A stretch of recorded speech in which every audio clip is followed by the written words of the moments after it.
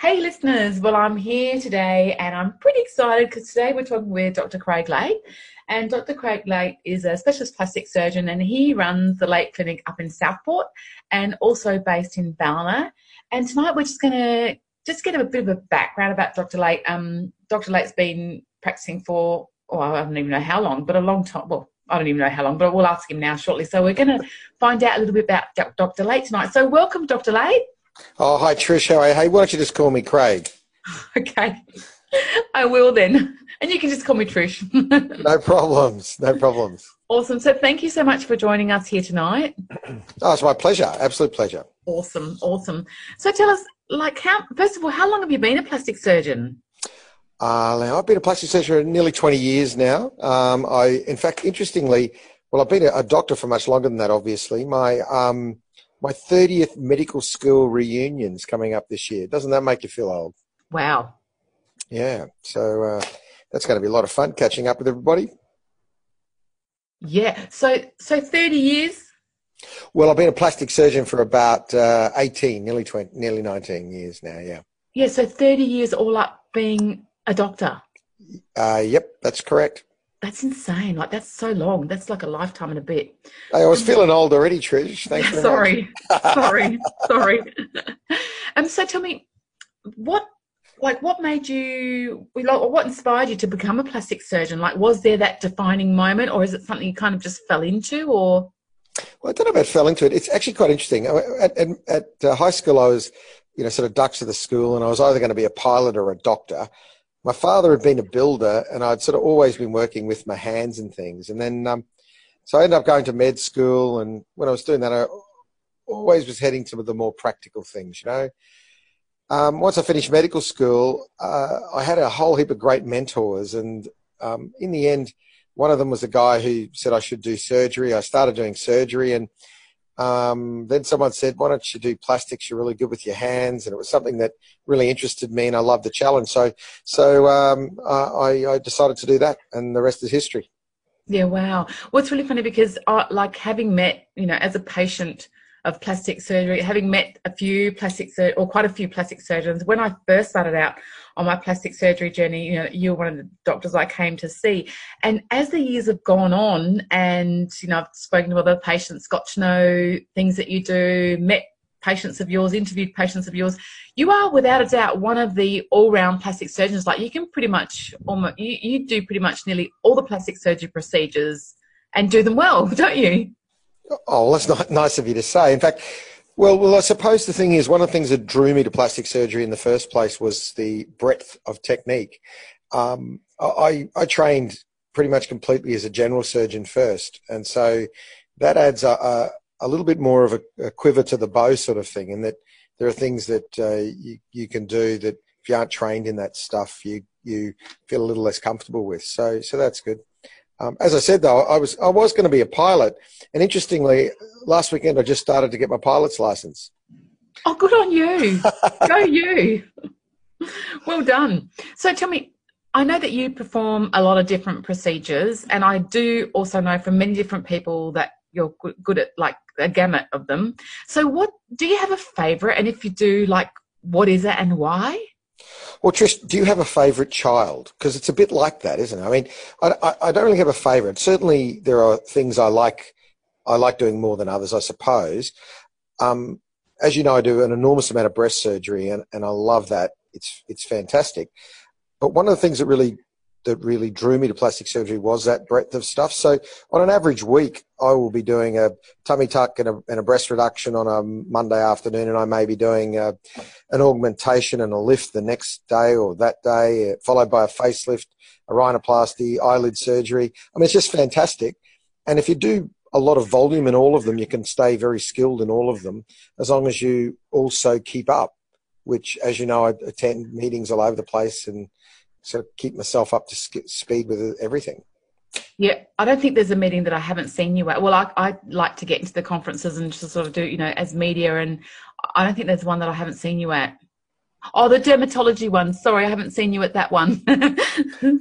Yeah, probably. Well, I do a fair bit of a lot of skin stuff. I do have to work sometime. Yeah. So tell me, I know I've been down to the clinic there in Southport. In fact, I've been to the clinic in Ballina as well, which is where I started on my Botox journey. I actually know when I moved up here, yeah, the Botox clinic up there, which is fantastic. You've got some great, you've got a great dermal practitioner there, and also your nurse there is fantastic, and I can say that from experience. But what support do you and your clinic provide for patients like pre and post surgery? Because like what happens a lot, or what I'm finding a lot as well, is people are getting, you know, they book in, they have their surgery, and it's like, bye-bye, you know, but I know that you guys offer a whole lot more because, number one, I've seen the bags in your clinic, but like what is it that makes you guys, you know, a cut above the rest? Oh, thanks. Just nice to say that. Look, what we've always had an attitude of doing is we're not about selling anything to anybody or anything like that. It's all about education. So I've got 26 staff, and they cover a wide range of skill sets, and many of them have multiple skill sets, and that's what we try to do, so that preoperatively we look to provide as much education, emotional support as we can. It's also help with all the practical stuff from the point of view of just making sure if giving people advice on where they might want to go for accommodation if they're from out of town, or just trying to arrange it and make it seamless so they're not stressed. Do everything ahead of time so that when they arrive on the day of surgery, they don't have to worry about, you know, going and picking up drugs or just doing anything. We really just want them to rock in there feeling confident and comfortable. Afterwards, as you've alluded to, in the post-op bags, there's everything they should need. Their appointments are already pre-booked. My staff contact patients the next day if we're not seeing them the next day, but often we will be. And then I've got a range of staff, be it nurses, laser specialists, therapists of various types, to help with all the post-surgical cares, dressing, scar management, and support. And importantly, the other thing is, I'm not above all of this. You know, if someone needs to talk to me, they talk to me, and my number is actually on our answering machine. So if someone has a problem at 2 a.m. on a Sunday morning, and they ring the practice, they get the answering machine, they ring me. So it's me who actually picks the phone up. Yeah, but you know, it's really funny because if there's one, you know how you meet plastic surgeons, if there's one thing I can say about you, you remind me of one of the, like a salt of the earth kind of plastic surgeon, if that makes any sense, because it's true. I know for a fact that you are available to your patients, and your patients that I've spoken to, like, it's never, you know, a doctor like this, or it's always like, oh, Craig. It's like as if, you know, it's like you're their mate almost, you know what I mean? Like I've done interviews with a few of your patients, and they're like, oh yeah, blah, blah, blah, Craig. And it's just like, you know, you're the guy that lives across the road, and, you know, that like you really, like the patients that choose you actually really resonate with you. Hey, but I think, you with them as well, actually. But I think that's important. I mean, you know, there are patients who my style won't suit, and that's okay. And there's patients who won't like me, I'm sure, and there's patients who really like me. But I am who I am. I mean, you know, just like you're who you are. I mean, I'm a Wynnum Manly boy who went to a public high school, and down by the Bayside. So that's who I am. My dad's a builder. I was the first guy in our family ever to go to university. So that's who I am. Yeah, real working class. Hey, so that was my next question. I was going to say, where'd you grow up? So Manly in Brisbane. No, in Brisbane. Oh, in Brisbane. Wynnum Manly. Yeah, just you know. In fact, I used to go down and watch Wally Lewis play around the corner. Okay. So where did you study?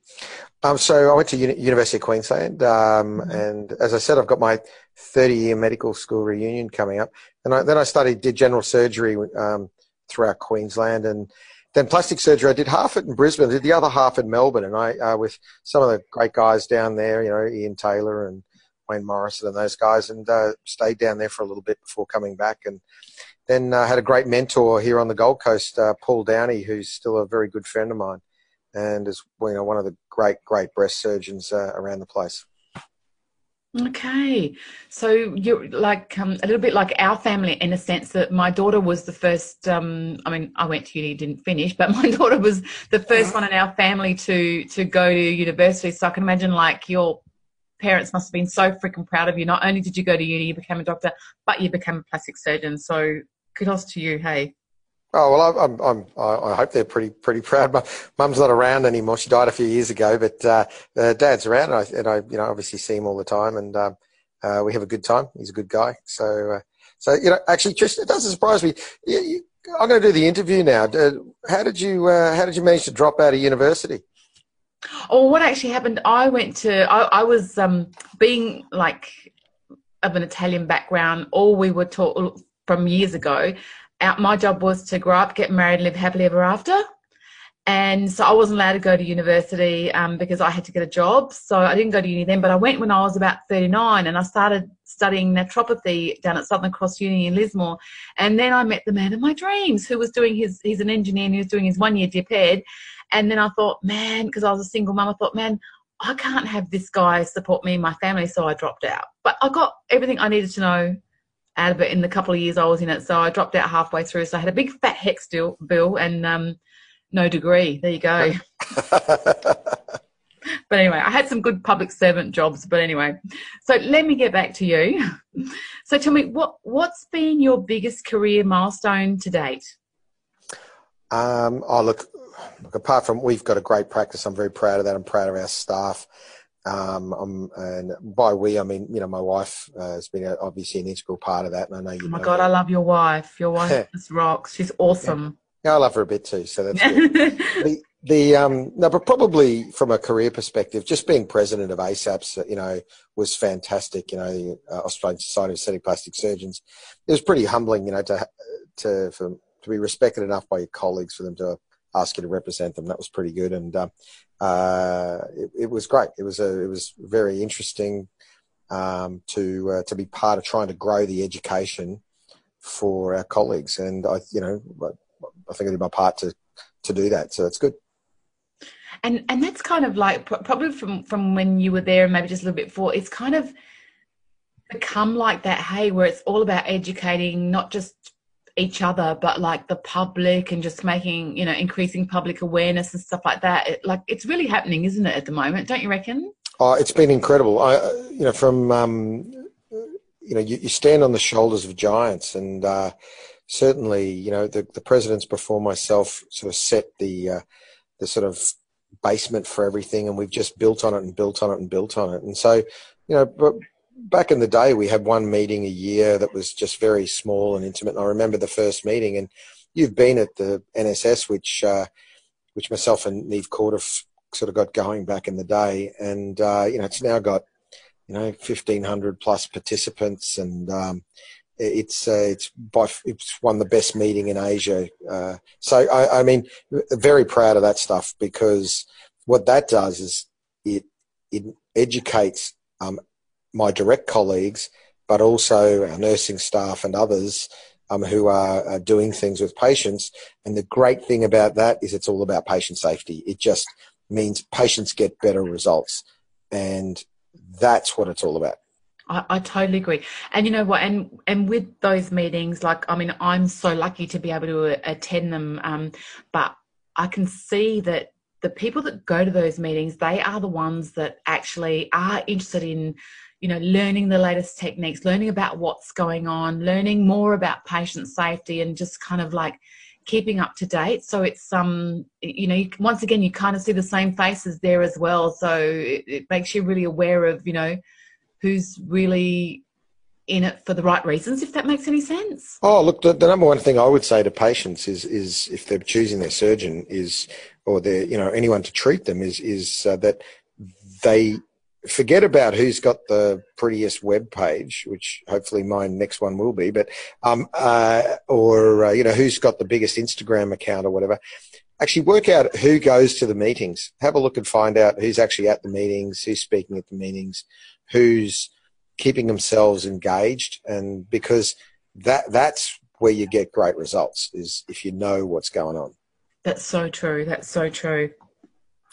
And so I'm going to ask you one other thing. So do you have, I know that was your big, being the president of ASAPS was your biggest career milestone to date, but do you have a more interesting experience from your plastic surgery career that you can share with us, either about a patient or a procedure or something that was just sort of like, wow, hey? Well, as you know, they're too numerous to mention. I mean, the great thing is that I get as much from the patients as they give me as much as I give them. And I don't mean financially. I mean, literally the joy when someone walks in and is happy with you and they say you've changed their life or whatever's happened. That's great. And, there's many of them I can't sort of talk about, obviously, if you can confidentiality and things like that. I've done lots of really complex reconstructions, great life-changing aesthetic cases. There's one case I can talk about, which I still tell my residents about as being one of those really great moments in my life. I was on an Interplast trip, actually, in the Solomons, and there was a young 16-year-old girl who had this enormous big vascular malformation, just this great big, abnormal collection of blood vessels on her lip. And it was sort of deforming that whole side of her face. And she was only 16, but as you know, in those sort of countries, often girls marry very early. And she was a outcast from the village, and she wasn't really going to be marrying material. It was a bit risky to think about excising it in such in an environment where you didn't have any investigations or anything, but we took it on, and it was actually a pretty simple operation in the end.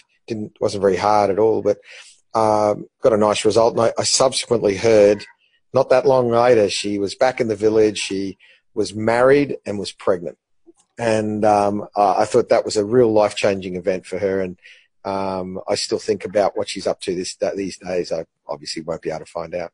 Oh, that's so nice. I can totally relate to that, because although coming from an Italian background, can you imagine 30, 40 years ago, it was pretty similar like that in our place, although I was born here. But anyway, I can totally relate to what you mean, because if you weren't, if you're a young girl and you didn't get married, or you were too ugly to get married or whatever, it was actually a big problem. So I know what you mean. I can feel how that would have been life-changing for her, hey?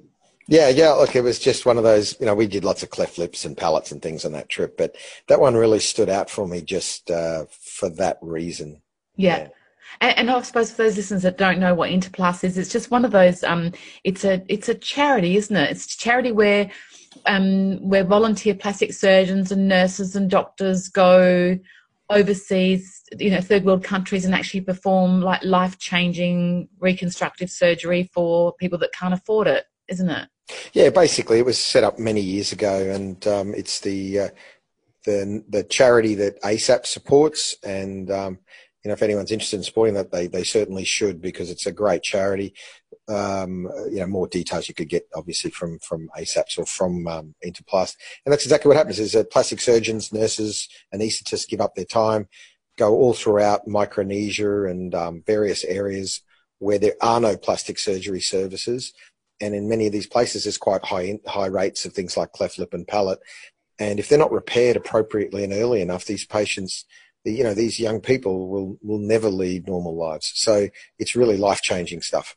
Yeah, and it's so honourable that for the people that do it, because it's but once again, Trish, it's fun and it's challenging, and these people, just through you being able to operate on them, give you back as much as you give them. It's great. Yeah. Oh, no, that's so awesome. That's so good to hear. And I've got to say, one of the things I really love about you, Craig, is the fact that, you're always freaking happy. You're always smiling. You love what you do, and it's really obvious, and it shines through, No, you need to talk to my kids. I'm not always happy. Oh, and you're normal too. Yay. No, well, that's awesome. Oh, well, look, thanks so much for your time tonight. That's been really nice and insightful to get that little bit of, up close and personal with Dr. Craig Late from the Late Clinic.